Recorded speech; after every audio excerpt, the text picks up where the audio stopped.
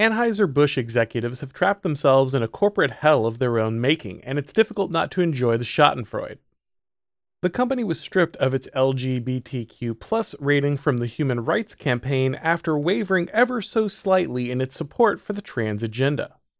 The Corporate Equality Index, on which Anheuser-Busch has previously scored a perfect 100, is used to blackmail corporations into compliance with the latest progressive political agenda.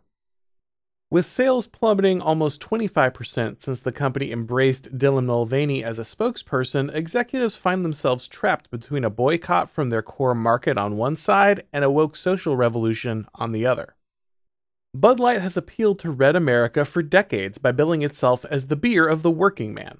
There's a reason that the beverage is regularly called out by name in country songs. This has been the demographic Anheuser-Busch has always seen as its market.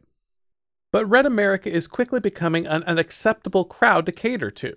The heartland is filled with the wrong kind of people, the ones that might attend church, vote for Republicans, and oppose the mutilation of their children.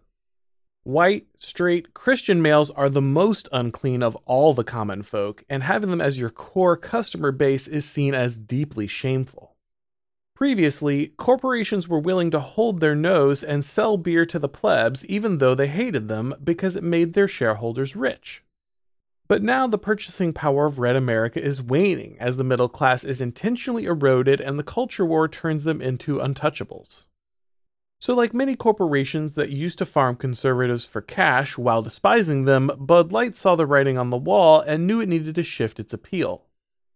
Executives tried to shape the social norms of their current audience while appealing to a more culturally desirable one. To the surprise of many, however, events took an unexpected turn. For decades, Red America has been pretty easy to manipulate and push towards progressive norms, giving ground at almost every opportunity. But conservatives have suddenly found their spine when it comes to the issue of radical gender ideology, especially when it's pushed onto children. I would like to believe that the ensuing boycott was related to the fact that the Dylan Mulvaney campaign came on the heels of a transgenderist shooter murdering children at a Christian school, but that might not be what actually resonated with the average Bud Light drinker. It may have simply been the understandable disgust of seeing a twisted caricature of a woman plastered on the familiar light blue beer can. Either way, a boycott should have been no big deal. Red America is notorious for declaring boycotts that have no effect and are quickly abandoned. When I was a child, I distinctly remember conservatives declaring boycotts against companies like Disney and Johnson & Johnson for their attacks on traditional values, but they came and went with no substantive consequences. This time, however, the boycott stuck and has done serious damage to Anheuser-Busch's bottom line, sending their executives into a panic. Many people tell you about the importance of rational arguments in the marketplace of ideas, but in the realm of mass politics and culture war, memes are far more powerful. I've made many carefully reasoned arguments in print and on video, but the most influential thing I ever produced is a meme of a bus driver from The Simpsons tapping a sign. When it comes to persuading the average person, social pressure is far more effective than any rational analysis, and as Bud Light became associated with the twisted female caricature of Dylan Mulvaney, that's exactly what happened. The standoff at the border is heating up between Texas Governor Greg Abbott and the federal government. Politicians will never let a crisis go to waste.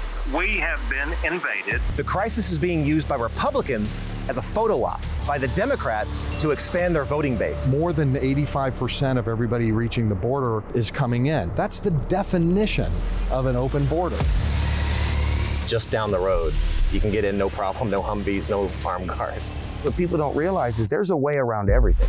The Blaze Originals team traveled to the Texas border, ground zero of the most controversial news story of 2024. With some experts estimating over 4 million border crossings in 2023 alone, we embedded with the Take Our Border Back convoy to investigate. What if the entire narrative you thought you knew was a lie? Go watch the real story of Texas versus the feds and how the elites use the border crisis against us by visiting realbordercrisis.com and use code TEXAS for $30 off an annual subscription to Blaze TV. Suddenly, Bud Light became a joke, something you mercilessly ridiculed your buddy for ordering at the bar. The social stigma encoded in the meme was devastating and made Bud Light untouchable to its core market. For once, corporate America failed to manipulate the cultural norms of its audience and instead turned its own product into a laughingstock.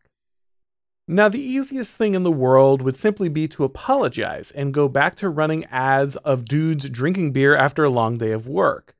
But the Anheuser-Busch executives couldn't do that because the Mulvaney campaign was meant to champion the new sacred class of our political regime. Anheuser-Busch tried to issue a non-statement about how its beer is for everyone, in the hope that conservatives would count it as a win and move on.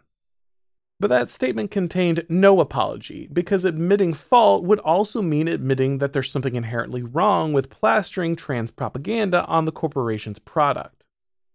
The statement failed to mollify Red America, but even worse for the executives, it simultaneously showed insufficient loyalty to the new progressive faith. Once the Bud Light campaign became about trans visibility, even the slightest wavering from Anheuser-Busch would be attacked as disloyalty to the elite religion of our time. The statement issued by executives was as toothless as possible, with zero contrition over the aggressive spread of gender ideology. It was meant as a head fake to fool conservatives into backing off, but even this entirely disingenuous concession was too much, and now Anheuser-Busch is taking heat from the very sector the executives wanted to ingratiate themselves with in the first place. So if Anheuser-Busch executives find themselves in a no-win situation, why not just drop the trans propaganda and go back to making money off the plebs? Well, because contrary to what most people think, while making money might be the goal of a company, it's not the primary goal of individual executives. Executives rarely stay with the same company for their whole career because they need to be able to advance by moving to a higher position in other corporations. Even when an executive makes a lot of money for Anheuser-Busch, if he gets himself branded as a backward transphobe in the process, then his career is effectively over. And the same executive would also turn himself into a pariah in his own social circles. Anheuser-Busch executives aren't climbing out of their pickup trucks to drain a few cold ones around the bonfire with the boys on Friday night. These Ivy League-educated aristocrats worked hard to attend fancy, cosmopolitan parties where Satan may or may not be worshipped, and they certainly aren't going to throw that away so they can sell beer to middle America. This puts Anheuser-Busch executives in a downward spiral, where any attempt to escape dooms them with one of the two groups they rely on. If Bud Light changes course so that it can once again become profitable, the executives will face the wrath of the woke mob and likely damage their careers permanently. If no change is made, then the company will start to hemorrhage money, and all the executives will be able to do is hope that Red America loses interest in the boycott. Even if the executives did decide to bite the bullet and apologize, it could be that the Bud Light meme has become overwhelming, and that the social stigma would continue even after an intentional boycott passed. The best thing conservatives can do is enjoy the show. The executives who spearheaded the Dylan Mulvaney campaign are awful, unrepentant, progressive ideologues who hate Red America and deserve what they're getting. It's critical that conservatives not back down, making an example of Anheuser-Busch and ensuring that every company learns to fear a similar backlash. Beer may be a silly flashpoint for the culture war, but the right must take wins where it can get them.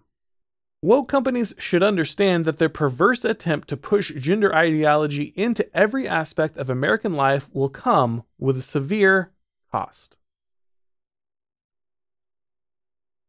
Thanks for watching, guys. If you enjoyed this video, go ahead and click like, and if you haven't subscribed yet, now is a great time to do so. If you'd like to get these broadcasts as podcasts, make sure that you go ahead and subscribe to the Orrin McIntyre Show on your favorite podcast platform, and when you do, leave a rating or a review. That really helps with all the algorithm magic. If you'd like to follow me on Substack or Twitter or Gab, if you'd like to watch these videos on Rumble or Odyssey, the links to do all of that stuff are down below in the description. And of course, you can read all of my articles and watch all of these shows over at The Blaze. Thanks for watching, guys, and as always, I'll talk to you next time.